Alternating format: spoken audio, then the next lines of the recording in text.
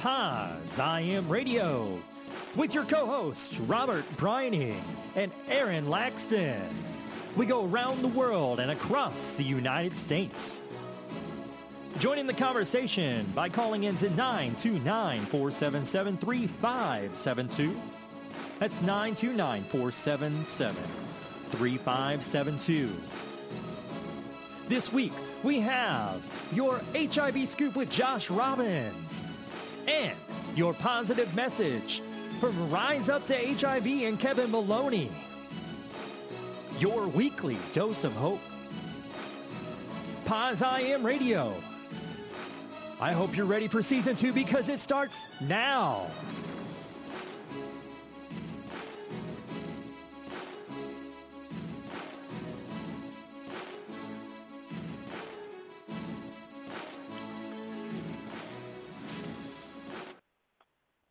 Good afternoon, everyone, and welcome to Paz I Am Radio. I am your host, Robert Breining, and joined by my fabulous co-host, Aaron Laxton. Aaron, how are you this, what is it, inaugural weekend?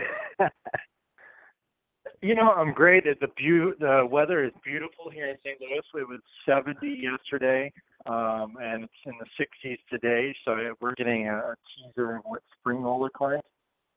It's definitely been a good weather week to be outside. Yesterday, 20,000 people showed up here in St. Louis to stand in solidarity with women. So that was really awesome.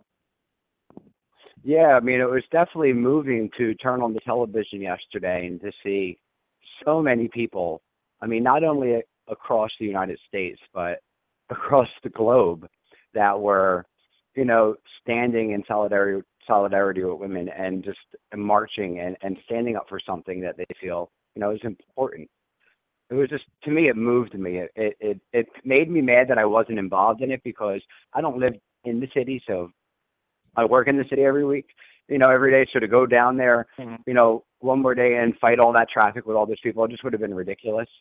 So, if I lived in the city, I would have been out there marching, and I know that for sure. But just being a distance from the city, it allowed me not to go. But seeing it moved me as an activist and was like, wow, look at that. Yeah, to say that I was, not awestruck while I was there is a beautiful thing. I actually went out in full leather gear, to really just show representation of the LGBT community. But the beautiful thing is that you saw all sorts of people, younger, not so younger, white, black, brown, able-bodied, differently able individuals were there. It was just every demographic was represented, and really the battle cry was, we're standing together in solidarity. I think I shared it earlier. Donald Trump, he wasn't able to unify the country, but he was able to unite the country in solidarity against him. Well, that is true. I mean, the numbers don't lie. There definitely is strength in numbers. And, I mean, compared to the inauguration itself and the photos from what I've seen of the marches everywhere, I mean, it was just crazy. There were just people everywhere. I just, it has to mean something. I mean, I can't imagine what he is thinking when he drove, by in his motorcade, or when he was sitting in the White House, or his family looking out and seeing all of those people that were just there saying, like, you're not going to forget about us. Like, we are still here. And it was just awesome. It was just an awesome feeling as an activist to see that. It kind of recharged me to kind of want to get out there. It made me very nostalgic, watching the videos from D.C. I remember, marching in the same streets. David taking pictures 2012 in the International AIDS Conference when we were there. Being in the streets, marching, I think we have a long road ahead of us.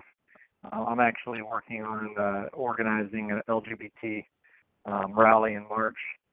We have 5 pieces of legislation here in the state of Missouri, everything from transgendered, basically, the ability for individuals to, not serve transgendered individuals, on down to marriage, laws that would impact marriage equality and things like that. So I think every state, look at your own state, see what's going on, see where you can get involved. And there's really no small action. Like if you put forth energy to change this broken system, then we're better off for it. So, I would definitely get involved in some capacity. That's one of the things Robert, I mean, this show each week, you're doing a huge task right there. Yeah, no, I agree. But sometimes I want to be out there on the front lines, and I don't know. I guess Maria Mejia, our friend of the show here, she tweeted something and Facebooked a quote that talked about how, there's all different kinds of activists. Some of them are on the front lines holding the signs like you, Aaron. Some of them are more behind the scenes, maybe more like myself. But then there's all different people. Some of them are better at going and talking to the state representatives and doing work that way. You know what I mean? Like Brandon Maxada. There's certain people who do certain things that have their own niche in activism. And, it was a good point that she brought up. And I think our guest that we're going to be speaking with a little bit later, Joseph, he,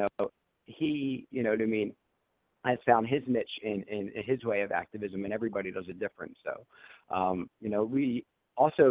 we never open up the phone line, so I just want to do it from the beginning of the show now, that you're more than welcome to call us at any point during the show with comments or questions, 929-477-3572.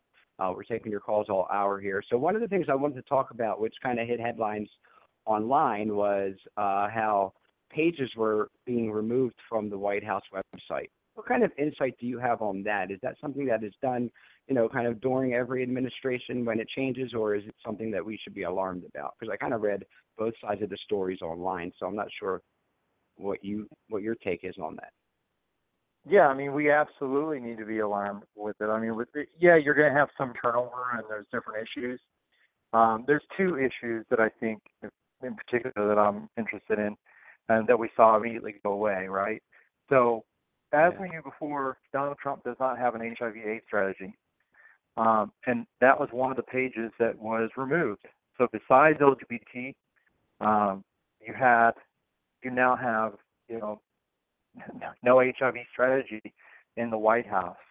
I think it's easy for people to downplay that and say, well, it's just turning over the administration, this, that, and the other.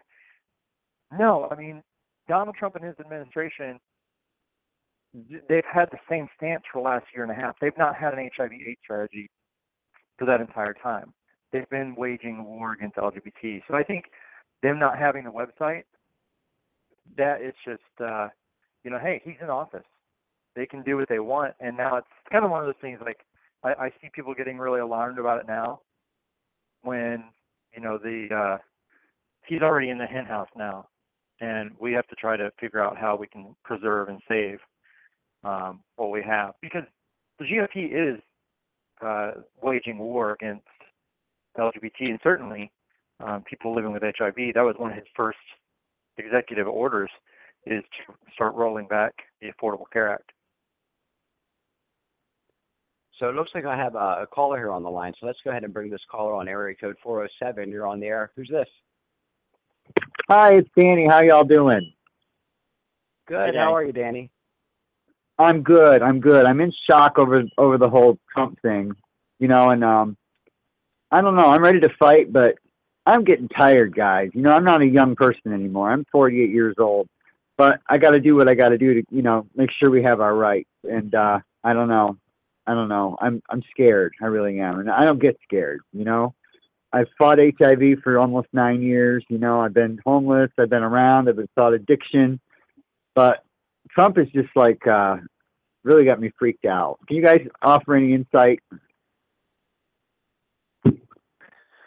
Definitely. I think how you're feeling right now is, kind of echoed throughout the country, right? So that's how we have 3 million people that come out, estimated yesterday across, 605 different protests across the country. First thing I'd say is self-care, right? So we've got to take care of ourselves. We've got to be able to talk to people and realize that, we're in this thing together. I think the other thing is, and Robert alluded to it at the top of the show, we all have different capabilities. We all have different things that we're good at. So whether right. that's a letter campaign, whether that's phoning your members of Congress and your legislators in your state.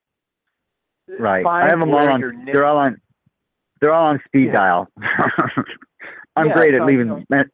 I leave scathing messages all the time, and you know what? It's my little part that I do, and I don't know if it does any good, but it must. Eventually somebody's going to hear me. Yeah, so keep doing that, and then I would just say, continue doing what you can. We will be okay, but the road ahead of us is long, and it's certainly not easy. So, right. But yeah, how you're feeling, I will say, is completely, from what I've been hearing, and Robert, you may be able to speak in a different capacity, but I hear that a lot from people saying, "Hey, I'm just really stressed out. I'm really upset. I'm really anxious." I didn't vote for the SOB, and I know y'all didn't vote for him either. It's like, how did he sneak in there? Did he buy the vote? I mean, really, there's lots of speculation out there, but I don't know. He's just not fit to be president. I don't think. I just I guess I don't know. Was shot. I want Obama for 8 more years, please. Yeah, I think we all do, Danny. I think we all do. He's in the White House. We have to do what we have to in order to have the checks and balances and to try to keep everyone in D.C. As honest as what we can. And so we're going to have to press them for ethics, transparency, and we're going to have to lean. If you're not planning on going to AIDS Watch, consider going to AIDS Watch, and let your voice be heard there. But yeah, that would be my recommendation, Danny. Okay, thank you very much. Danny. I appreciate it, and I'm going to try to get to AIDS Watch. It's in August, isn't it? August or September? I'm not sure on the dates, but you can go onto the website, on the AIDS United website. Okay. And click on the AIDS Watch tab, and they'll have all the info on there. Okay. I'll do it right now. Thank you so much. Right. Keep up the good work. All right. Thank you. Bye-bye. Bye, Danny. I definitely think that's what a lot of people have been saying to us, tweeting us at the show about. They're worried about, their own personal, life, whether they're gay or HIV positive, with this administration. And it's kind of been, like a reality thing for a lot of people who voted for Trump. I have family members who have voted for Trump, and they don't realize how it affected me in a way, because I'll still get frustrated about it. I take it personal. You know what I mean? When I shouldn't, everybody has the right to vote however they want. But I guess I feel like I should have maybe been a little bit more vocal of how him taking office would have affected me. You know what I mean? And people like me, you know what I mean? Because a lot of people vote for their own reasons. They don't vote for the people that they love all the time. So, I agree, with Danny. It's scary, but it's something that we're dealing with, and I guess we have to deal with. So we have to just continue to, use our voice, and it's when we think that our voice isn't important anymore, and when we think that we're getting tired, it's time to get louder, Well, there's a professor, he teaches out at UC Berkeley, and his name is Robert Reich. He actually served under the Clinton administration, and he said something, and I want to challenge listeners. There is nothing normal about this administration. Absolutely nothing normal, right? So I would say along that same vein, we do not have to normalize. We should not normalize hate, bigotry, xenophobia, misogyny, all of those things, right? And we even deal with it with HIV, right? We should not normalize stigma. And so I think that's really the unifier, is that people are standing up saying, hey, this is not normal. We have someone in the White House that, perpetuates sexual assault on women, makes fun of people with mental health challenges, disabilities. The list, we all know the list of things, right? Right. But yeah, there's nothing normal about this, and we have to challenge on every turn our friends, families, coworkers, not to allow passivity. The time for passivity is over. I agree. So with that, let's move on to this week's HIV Scoop with Josh Robbins. This is your HIV Scoop with Josh Robbins, exclusive for Pause IM Radio. Buzzworthy HIV news in under 90 seconds. Here's Josh Robbins and this week's HIV Scoop. Hey guys, what's up? All right, well, the NYPD like the TV show NYPD Blue. The NYPD have their hands full with President Trump's, his residence located there, the riots, the demonstrations, and now this. They're being slapped with an HIV discrimination employment lawsuit. Yeah, it's crazy. This all stems back 3 years when Raymond Parker, he's a 60-year-old Brooklyn man, he applied for a job at the police department. As a technician, he underwent the background and medical check.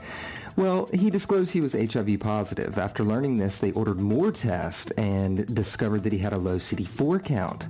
Because of that, they denied him being hired as a dispatcher. Are you serious? So federal prosecutors have filed a lawsuit accusing the NYPD of violating the Americans with Disabilities Act. When will employers learn you can't discriminate against us? Good luck to Parker on this one.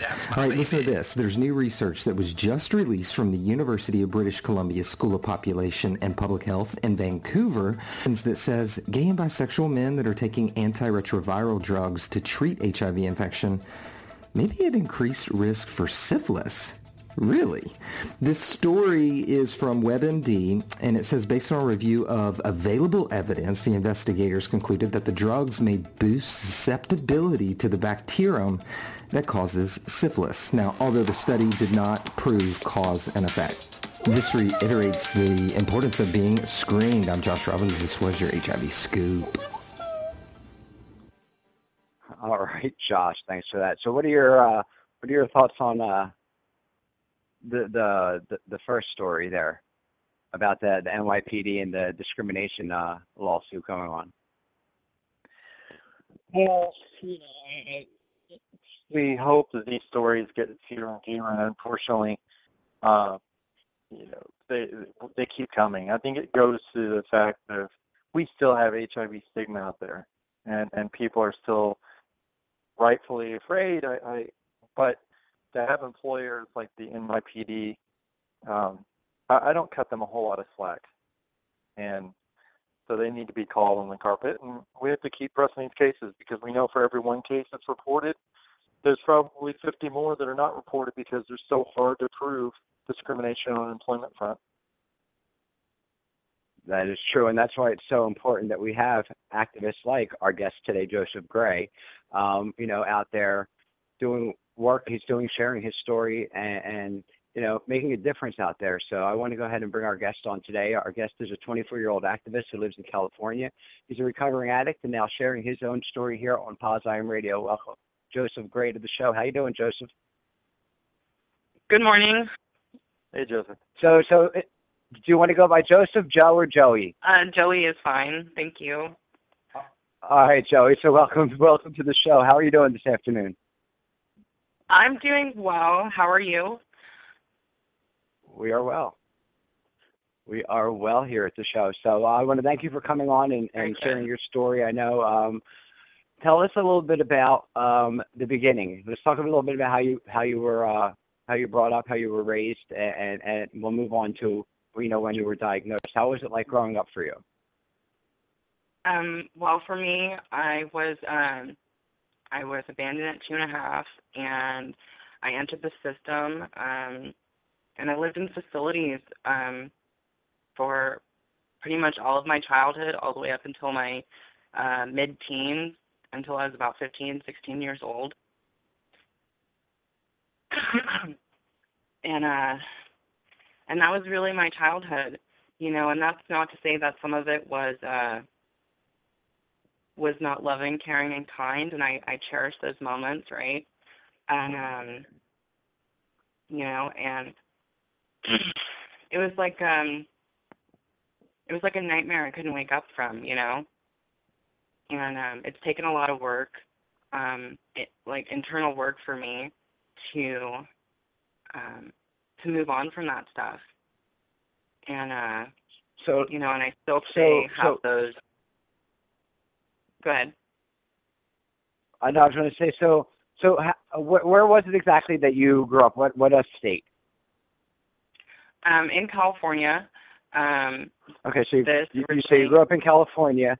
How was it? How was it? Because in the piece that you gave me, the writing that you wrote, you grew up in the system. I guess was it foster homes? Group homes? Foster homes, group homes,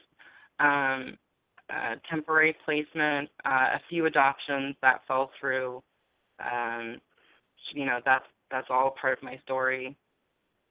So going through house to house or group to group, how was it? Because I know myself, just growing up in a quote unquote what they call normal household. You know what I mean? It was hard for me to accept being gay. You know what I mean, and things like that growing up. So not having any kind of, I guess, of a base structure. How was it for you growing up and moving in? Because I know, you later on you moved into using drugs and things like that, and that was something that I did, and it was a part of accepting myself. So how difficult was it growing up in, that kind of environment and learning about being gay? It was really difficult because, when you're growing up in that environment and there are multiple people coming in and out of my life, right? Doing the best they can with the information that they have, whether it's misinformation or politically correct information, as I know today, right? Right. I got bullied a lot for being not as athletic as the other boys that I grew up with, or my voice not being, what is socially normalized as a young man or a man's voice, right? So it was really difficult because I just isolated. I cut people off. I would always keep people, and to this day I still struggle with that, is keeping people at arm's distance.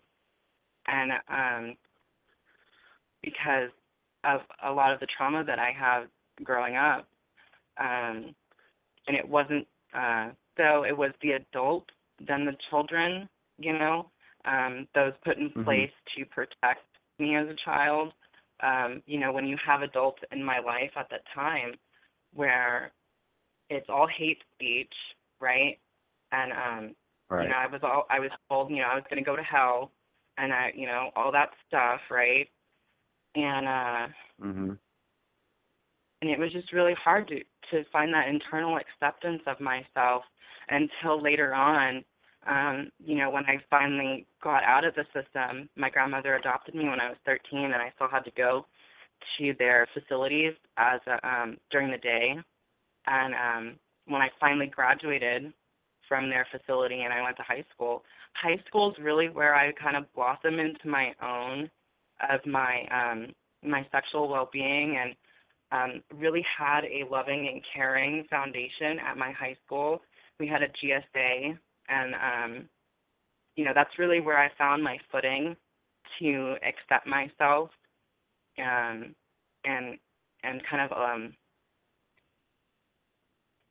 that's kind of awesome to hear, because that's awesome, because in high school a lot of people don't have that self-acceptance, and for that to be a place where you found it, that's kind of an incredible turnaround from the usual story that we hear. Because I know when I was in high school, it was something that I dealt with, and they didn't have groups and things that you could get together and allies and things like that. There was no such thing. Like, it was a big thing in my school when there was a multicultural group. It was like, oh my Lord, we're breaking barriers, So for you to find acceptance there in yourself and to, I guess, the beginning of self-love, when you started going there, that's incredible. So yeah, it was just the very tip of the iceberg for me, like very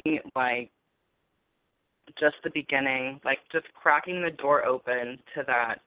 But it wasn't until later, just this last couple of years, that I've really started to do the work to work on self-acceptance and self-love, and really and to really work on that, that may have been the little kind of spark that opened my eyes, like that self-awareness of, I don't look at girls, right? I'm looking at boys, and that self-awareness at that age between right about 13 to 16 was for me when I was like, okay, I noticed this, but I'm going to deny it because that's not the social norm and that's not what I grew up with, right? And so I learned how to stuff my feelings and ignore that part of myself for a really long time until when we have people around us that allow us to be ourselves and build us up, that's really where I found that is, the teachers and the administration at my high school were very supportive and loving, and that was attractive to me, and that's really where I found that spark to be, okay, you know what, and then I decided to come out when I was about 17 or 18, and I haven't looked back since, and that's really where I found, that part of myself, and I started that journey of self-acceptance and discovering certain things about me.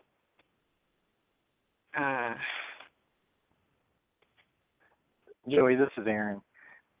Hey, Aaron. I'm just sitting here I'm just really in awe. First off, I want to say, that you and I share similar stories, and it's remarkable the age difference. I aged out of foster care. I was taken in about age 3. So a lot of what you're saying, I get it, right? I just get it. I guess the difference in that I'm 37, I'll be 38, in that I had that realization that I was gay as well, right? I knew I was different. Didn't know what it was, but I knew I was different. Exactly. And so I really, coming out in that environment is not only courageous, and I don't, I say that with the most respect. It was something I never could do, right? So I came from a very religious family, and all the placements that I got put in, they all seemed to be religious as well. Anyway, so if you move forward, so now you've been in this foster environment, you've been in group settings, and for a lot of kids and a lot of youth, that can really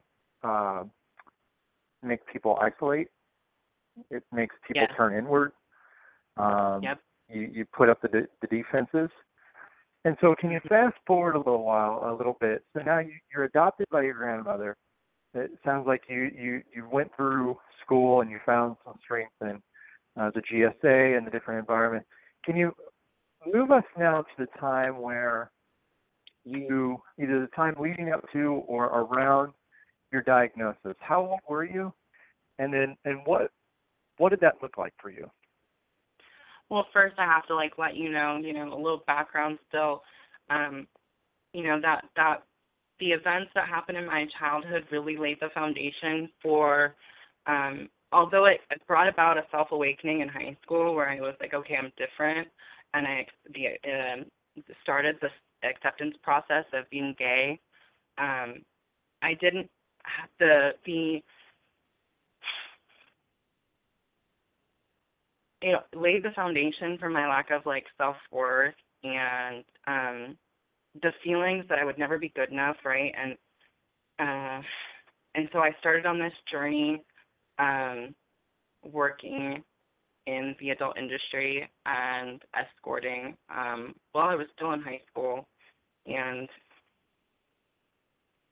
so moving forward with that, I did a lot of things to change the way I felt with outside sources, and it wasn't always substances. It was people, places, and playmates, and I was just turned 21. I was 2 months away from going into the military, and I found out my diagnosis. I will never forget that day. I just went in. I had been really sick weeks. It was a month prior or so. And, during that time frame, you could only get tested every certain amount of months because of the way the funding was back then.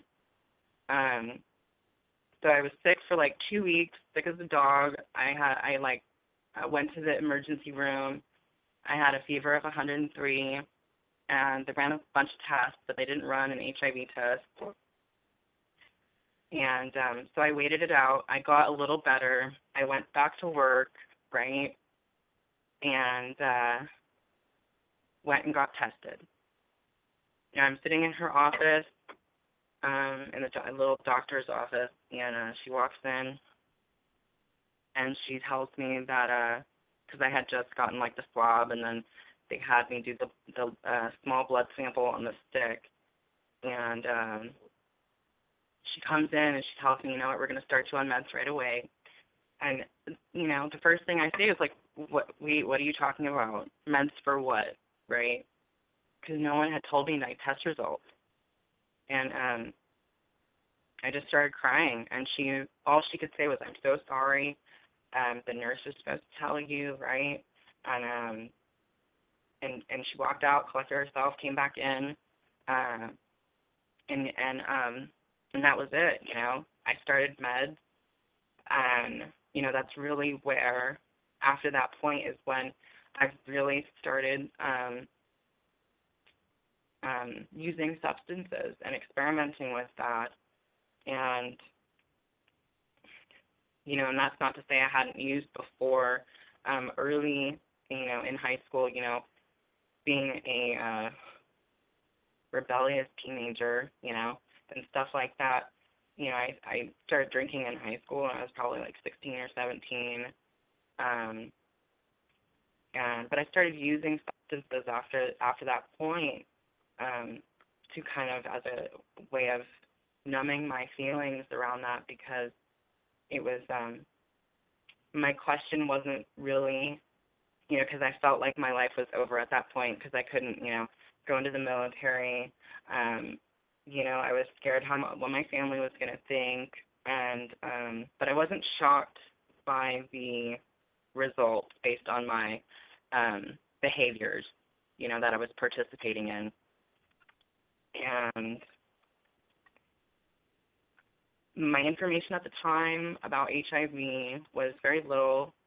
You know, I knew some people who were positive, so I reached out a little bit, got some more information before I went into that doctor's appointment. So I kind of had a gut feeling that this is what was going to happen. But when you get those results and they're real and they're on paper, like it hits you like a truck. And for me, like all I could do was cry, you know, and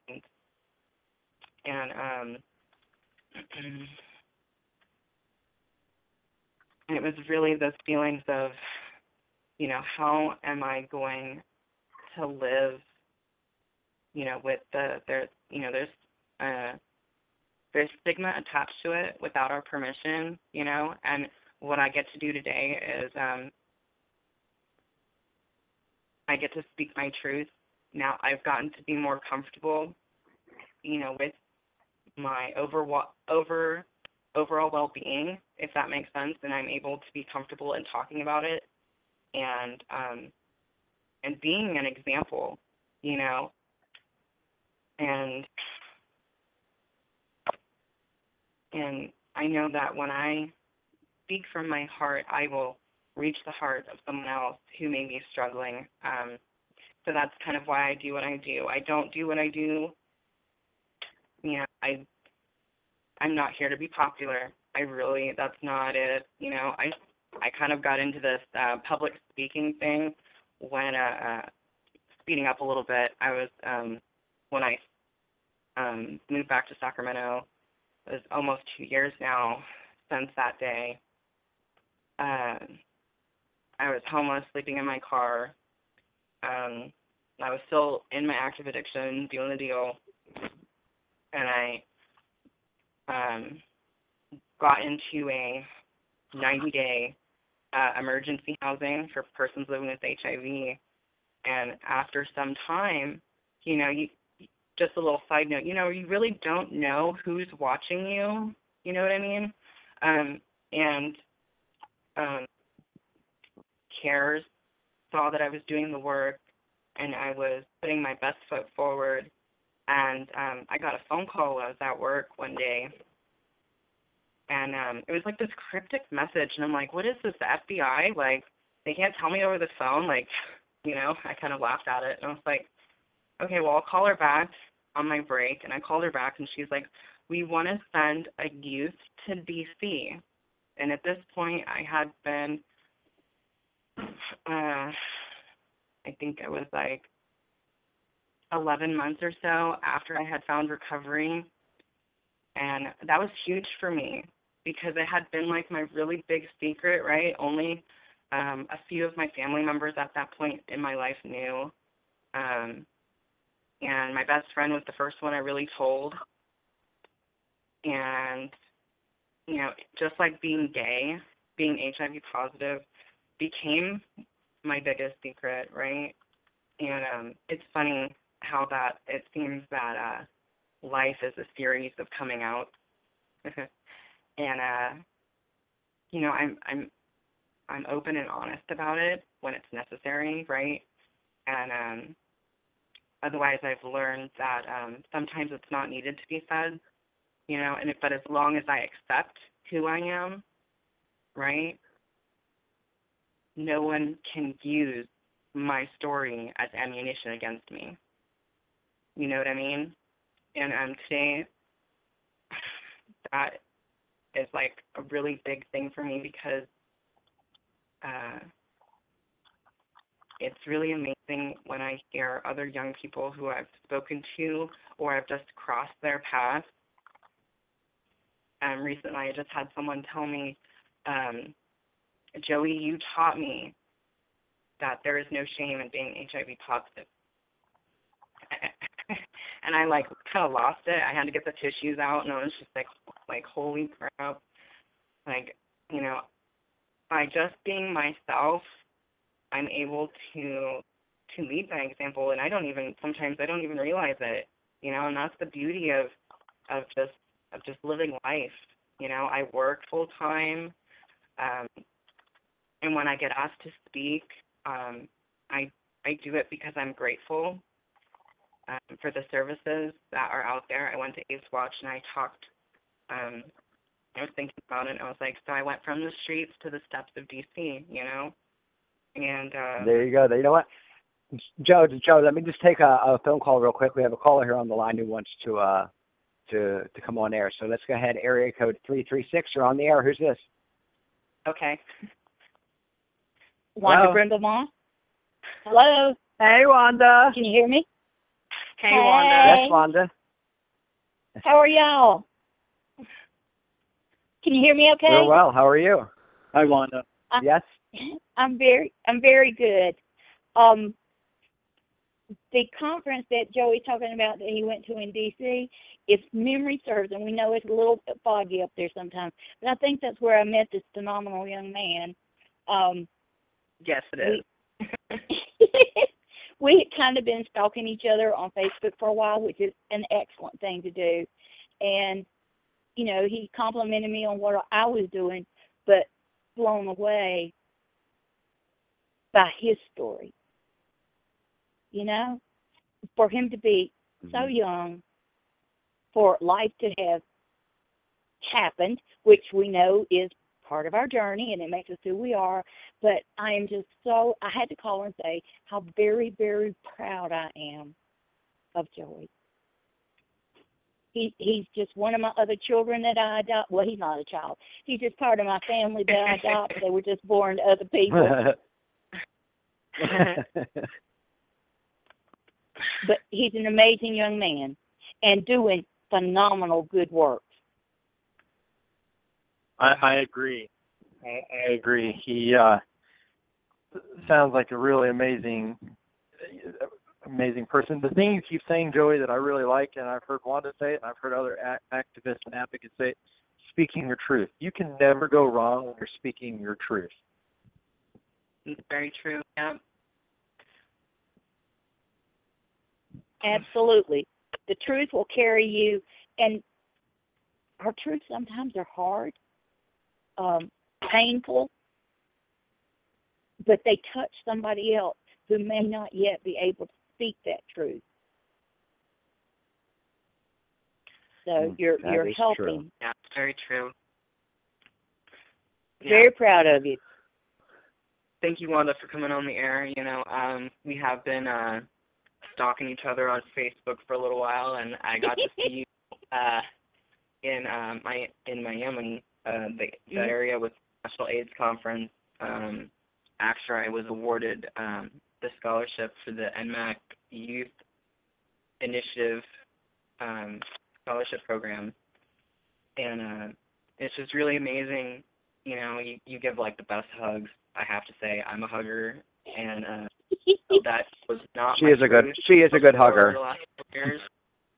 Yeah, and I love you. You're always smiling, and you brighten up the room, and that was really attractive, and so I had to like talk to you, you know, and if I'm not mistaken, you were the first person I met in DC. I walked into the hotel, and then I'm pretty sure we rode that elevator together, and then I saw you later on. That was so it was definitely a higher power working in my life and putting, and that is also another one of my truths is along my story I have met phenomenal people who have guided me onto the right path, and it's just that the beauty of their energy, you know, and you know, Wanda, you really inspire me, and like I read that article when I was in Miami because they gave us these magazines in our welcome packet, and there was an article about you, and I read that, and I just instantly messaged you, and I was like, oh my God, I just read this. Wow, you know, and that's just inspiring that you can speak your truth and just, you know, own it. And I wanted, you know, that was attractive to me, and then these little things in my life have added up to where I am today in accepting my truth and owning it, and reaching out my hand to the next person who comes up behind me, right? And I'm a part of the young person's HIV group, where I get my primary care, and I try to go every week. I just moved back home from living up by the national park, and haven't been able to go for a while. So it's good to be reconnected at home and back in Sacramento, and I get to see that there's that phrase again. I get to, right? I get to be a part of this collective circle of young people, and we come together once a week to support each other through life's challenges while living with HIV or an AIDS diagnosis. And you know, and everything I've learned at these conferences, or I just went to the Shanti's HIV and AIDS survivor retreat, and bringing that back to my little collective like family of young people that I interact with, and in the hopes that, you know, we can attract more young people, you know, because I see a lot of young people, right, but not a lot of them. There's still that stigma attached to being in care and staying in care and receiving like aftercare services, like mental health services, group therapy, peer-to-peer like conversations are even still difficult sometimes.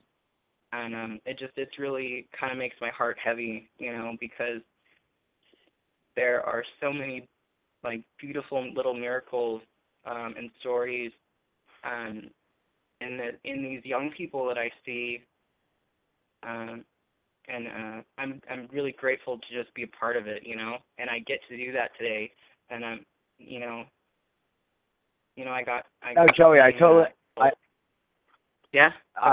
Joey, I wanted to just stop you there for 1 second. No, I totally agree with you. The importance of groups and support and finding, you know, people. There's an amazing, and going to conferences. There's an amazing conference in Florida every year called the Positive Living Conference, and our friend Butch McKay runs the conference, and it's an awesome conference. Me and Aaron have gone to it before. We spoke there.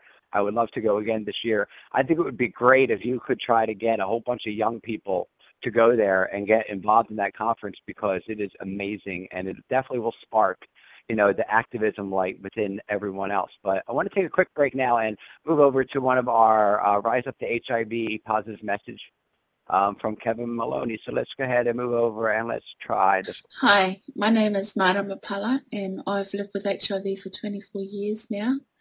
I was a young girl when I was diagnosed, and back in those days it was a death sentence, and I was told I couldn't have children, wasn't going to live long, and basically told to just give up. and stop living. And well, since then, I've definitely kept living. I've had 2 children. I'm very happy. I'm an HIV global advocate and activist, and I've found that living positive is probably one of the best things that ever happened to me. It's given me experiences I've never would have imagined, and I've been able to travel the world, and I've been able to support amazing other people living with HIV. So thank you. Thank you for letting me say this, and thank you for letting me share that HIV is not a death sentence anymore and that we can be happy. My name's Charlie Chubey, and I'm an HIV positive gay male, and I was diagnosed a week after my 22nd birthday, which could go on record as the worst birthday present humanly possible. It took me a long time to get past these sort of feelings where I was dirty, I was less than, I was a disgrace, I was a failure. A lot of these things that come from the sort of public perception around HIV, you know, HIV, unlike any other condition, all the flack that we get really comes from a moralistic sort of a place where people can blame it on being a slut or put you in a little box or make you feel shitty about yourself so that you sort of can't live your life with transparency. And it took me a long time to work through these feelings of inadequacy, these feelings that I was never going to be loved, and to realize that that sort of stigma and that bullshit, it's totally unacceptable, and it actually has no bearing on who you are as a person. I, like you and every other HIV-positive person, is a strong, wonderful, phenomenal, powerful, interesting, sexy, and amazing as you have always been. And HIV doesn't change that at all. So you need to celebrate and live your life and not be hindered by it, because really at the end of the day, HIV can have as much of or as little of an impact as you allow it. I choose to live my life with transparency. I choose to make the most out of everything. And I'm going to have the best, the most amazing long life, and HIV doesn't have a damn thing to do with that. I'm always amazed. If you have not did your positive message, get on over to Rise Up to HIV and put your 1 to 2-minute video. Kevin will get that uploaded. Really, what I heard in your message today is, thoughts drive feelings and feelings drive actions. And it sounds like, as we kind of wrap up this hour, that you've done a lot of time on focusing on you, on Joey, and all those feelings that cause us sometimes to, whether that's substance use, whether that's whatever the void may be, and how we choose to feel it. Would you say that most of the change that you've had comes from your participation in like the youth groups and the different therapeutic communities that you kind of are involved in?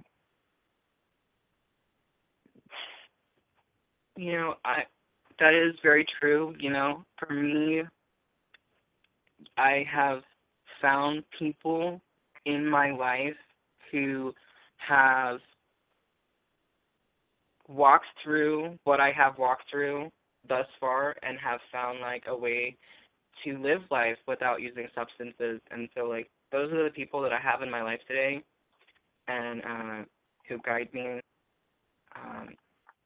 And even with therapy and counseling, can only really do so much. And then when you sit down with somebody who has a very similar story, right? And it's very therapeutic to have someone say, "Me too," right? "Me too" is very powerful. It means that I'm not dirty, I'm not shameful, I'm not alone, I'm not less than. It means that I'm human, and there's someone, they understand. There's empathy, there's love and compassion in that person's eyes when they're telling you this.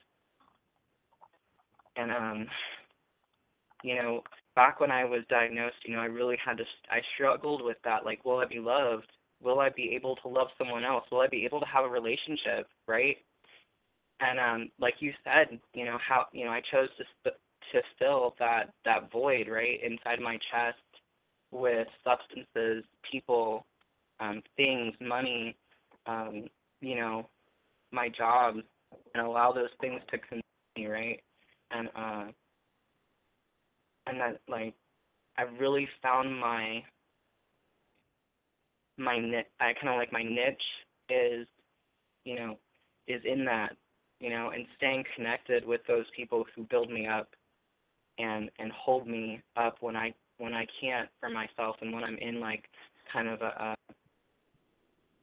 an emotional down, right? And so life hits like it's ups and downs, right? And so I have people in my life who are always in the solution, and even if we're not in the solution together, I know that we can find the solution together, right? And that's what I try and do in my life, right? It's okay to not have all the answers. Okay to not be okay sometimes, and I just have to sit with those feelings and allow them to pass. And when it really comes down to it, emotions, thoughts, and feelings, right? They come without my permission, and sometimes they make my life unmanageable.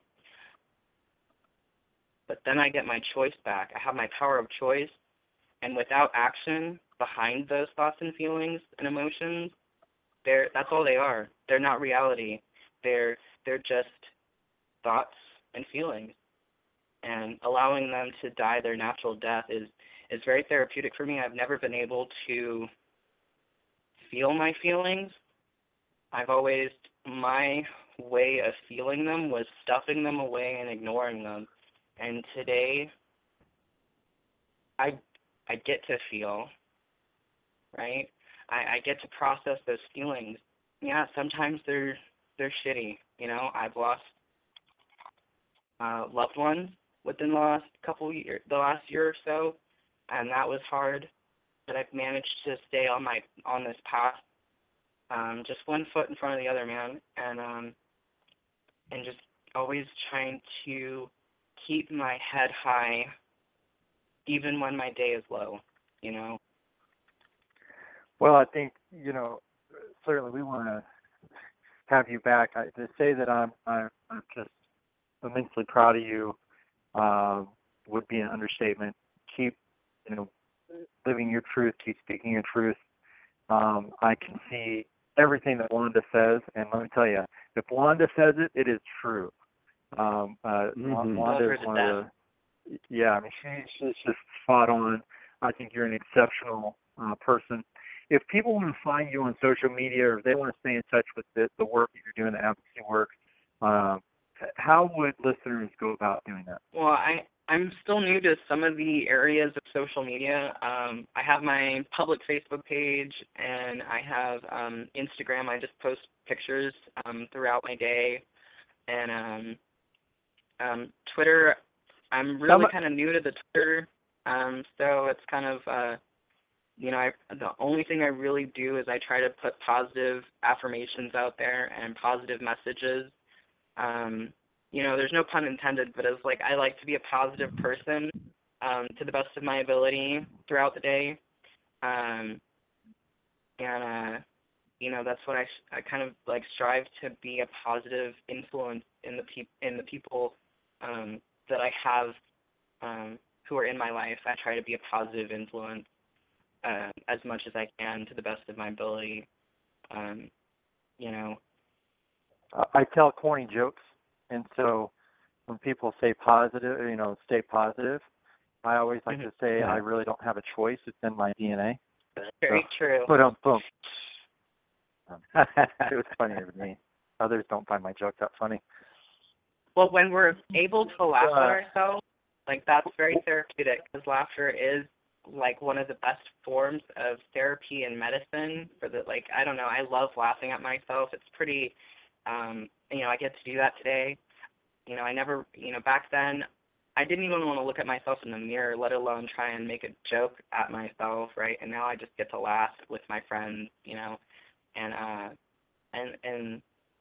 and just live moment by moment and enjoy and be present. Well, Joey, that's incredible. I want to say that you're amazing. We would love to have you back on the show. Stay in touch with us, and I know that you're going to do great things. You're doing great things now, that you're going to continue doing great things and changing people's, kind of their view on reality. Robert, any final words with Joey?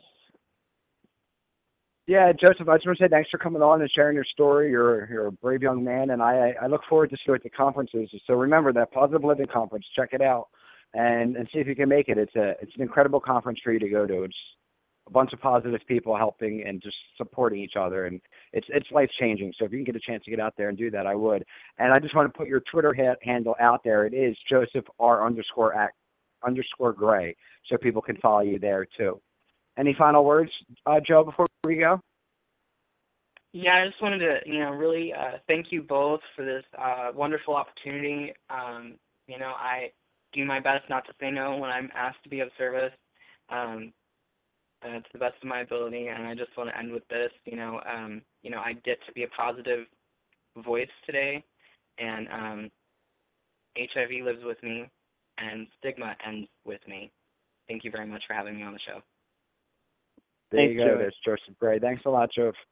So there we have another great young man sharing his story, and that's the point of this program and why PosIAM was created, to bring our stories and to kind of celebrate our life and find similarities in each other and know that we're not so different when we think that we are.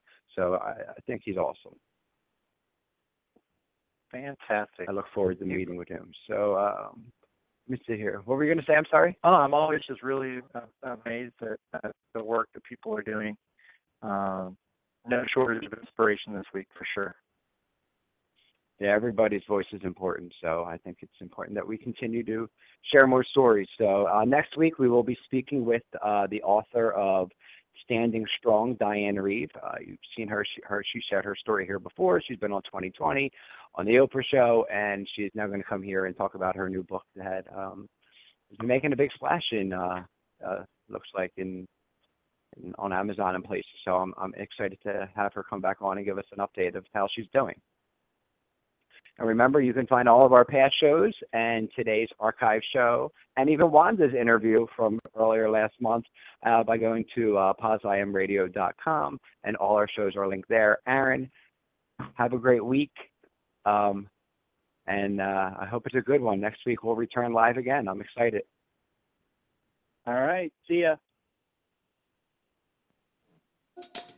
Join us each and every Sunday at 2 p.m. Eastern Standard Time when we bring you your weekly dose of hope. You can join in the conversation after the show is off air. Going on Twitter at PosIAM Radio, Aaron Laxton. While you're on there, reach out to I'm Still Josh as he brings your weekly HIV scoop.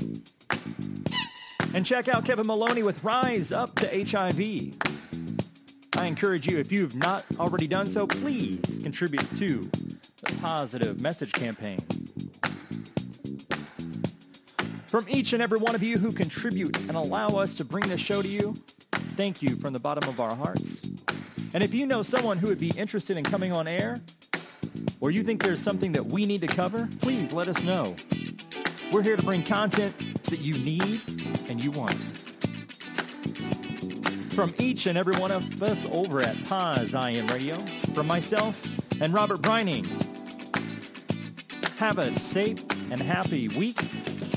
And until we talk again, stay positive.